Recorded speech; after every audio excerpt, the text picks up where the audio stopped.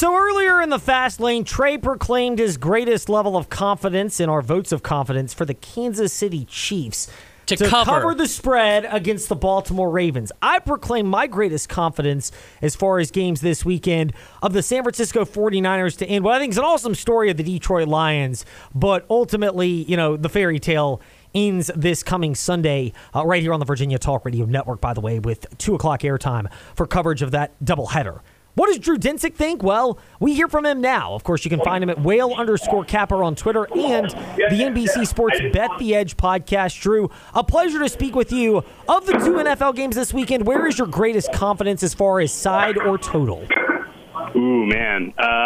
Well, I guess I would have to say Niners just because the market agrees with me. I played, just for the record, I played over in the KC Baltimore game, and that has been steamed against me. And then I played -7 on the Niners, largely based on the expectation that the Niners offense is going to have themselves a day, and that there was a realistic chance that the Niners pass rush, just using their front four, was going to be successful in really flummoxing any of the passing game that the Lions would trot out there. Just, with the talent advantage and the injury advantage and just in general, the home field advantage, I think that unit really could shine on Sunday. So if I have to just pick one, it's the Niners. And honestly, the fact that they are, now 7.5 and, trending to a juicy 7.5, I think that's about right. So if you haven't already gotten the Niners 7 in your account, at this point, I would probably look more for the alt spreads.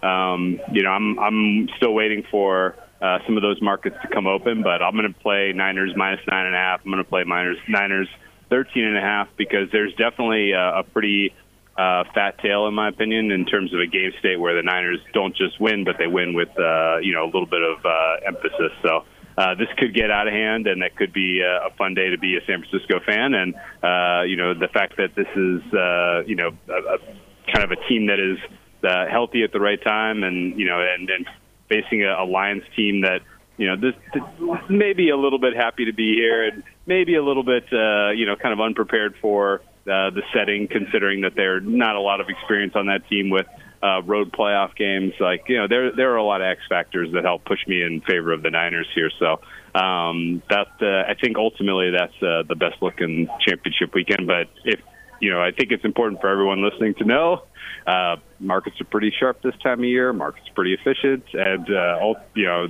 realistically, the edges are a lot smaller than they would be in middle of the season on a random Sunday day. So tread carefully.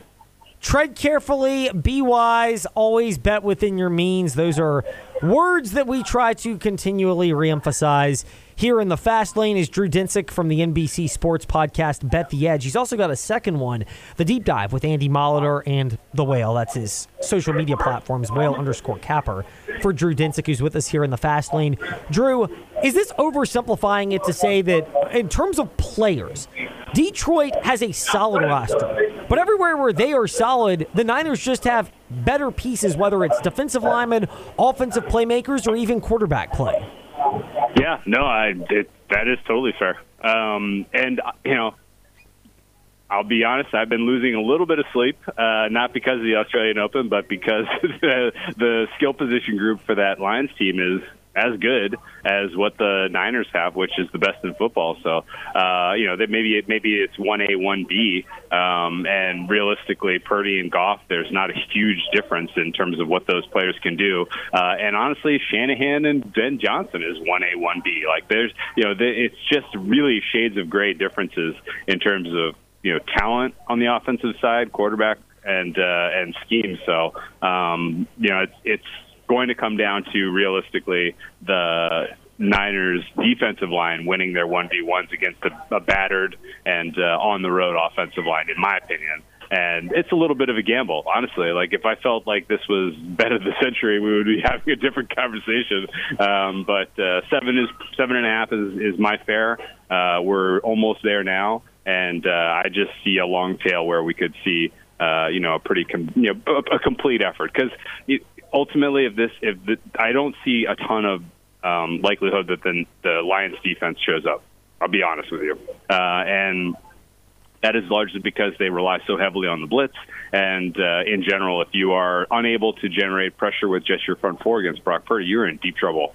And so if they are unable to generate pressure because they elect to just stick with their front four pass rush and they drop extra in coverage, they're going to get beat on the ground. If they elect to bring the blitz, then Kirk Purdy and Shanahan they're going to carve this unit and get yak beyond that because the tackling for the Lions is pretty questionable. So, I think the likelihood of the Niners having a hugely successful day, just matriculating and getting some explosive plays mixed in is high, and it's going to be incumbent upon the Lions to answer.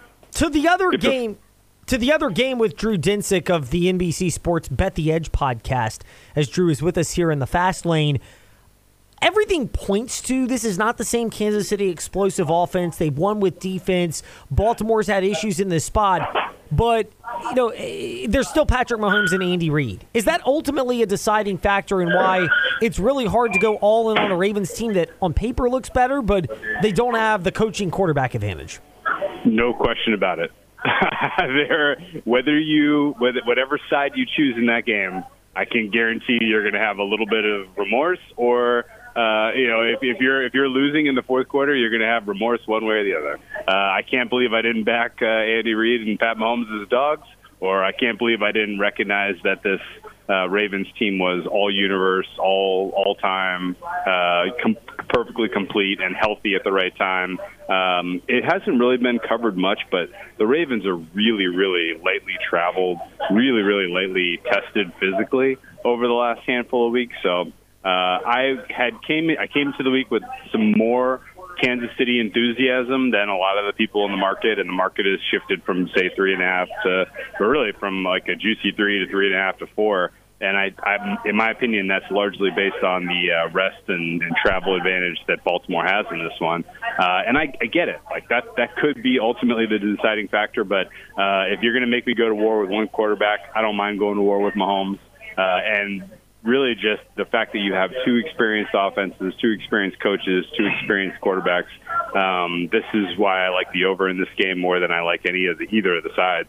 And ultimately, a game that manifests as score and answer, where a team with the ball last wins, could very well be the game state we see on Sunday. And so over 44 would be my favorite play in the game, but just like for perfect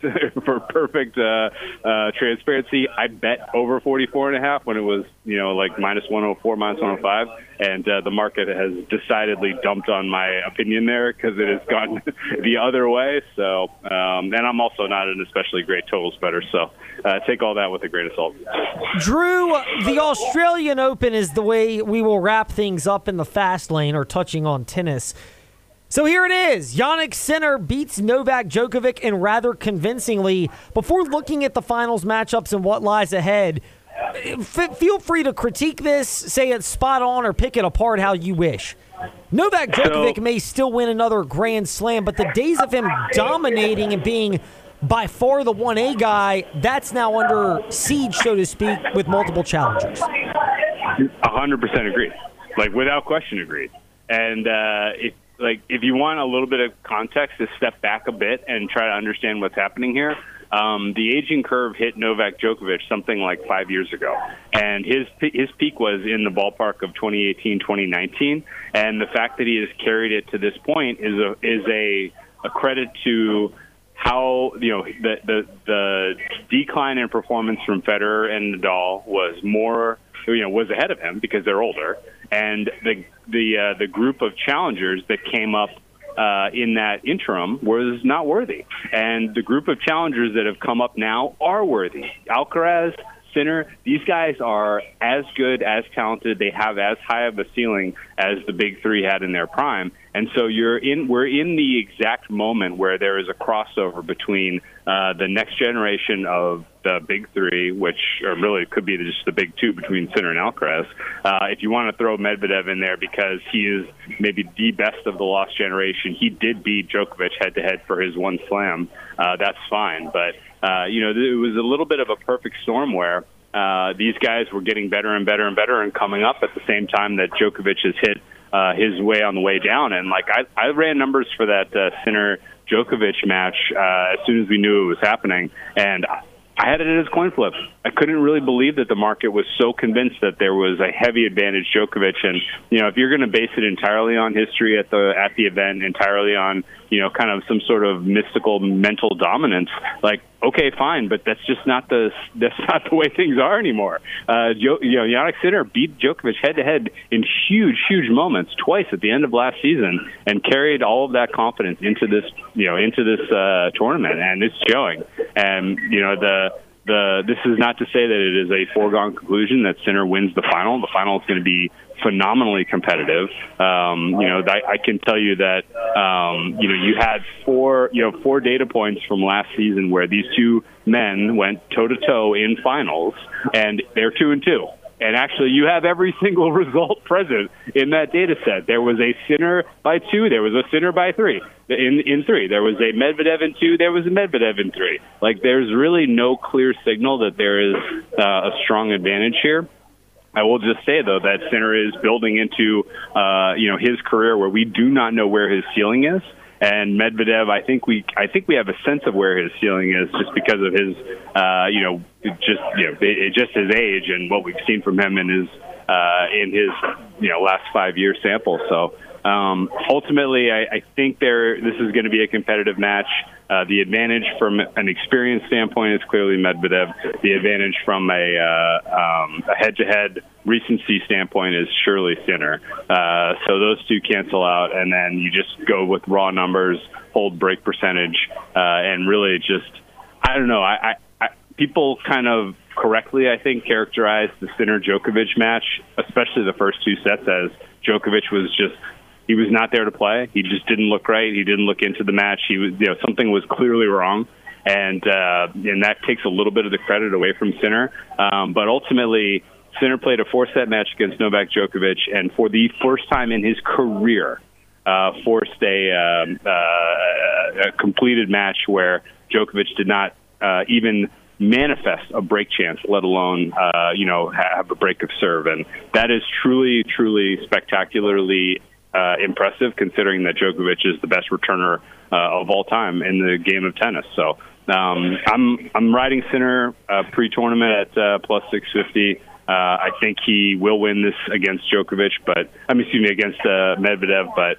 it's going to be competitive, and the market right now steaming in favor of Sinner I don't agree with. My fare on that one is Sinner minus 210, Medvedev plus 210, and ultimately I think it's going to be a competitive match because of the experience that Medvedev brings to the table, and I think Sinner comes through 3-1. Drew, to wrap things up here in the Fast Lane, W226BG, Timberlake, WVGMA, Lynchburg, WMNA, Gretna, Danville, Southside, and across the Virginia Talk Radio Network and the CBS Sports Radio Lynchburg app. To wrap it up with this, are you as convinced that the underdog on the women's side, Qinwen Zheng, by the way, I'm gleeful that I got a 100-1 future on her at Wimbledon and hope she's still available when that comes in a few months, but do you think Qinwen Zheng gives Sabalenka a similar test, or is that as lopsided as the line has gotten steamed to as well? This one's way tougher. I really have no idea. In my heart, I'm a Zheng Qinwen supporter. My numbers say Zheng Qinwen is better than the market rates her in this match in particular. And if you want, a very lukewarm take, I have a Zheng Qinwen outright ticket that I'm not hedging because I think that this money line market is completely broken.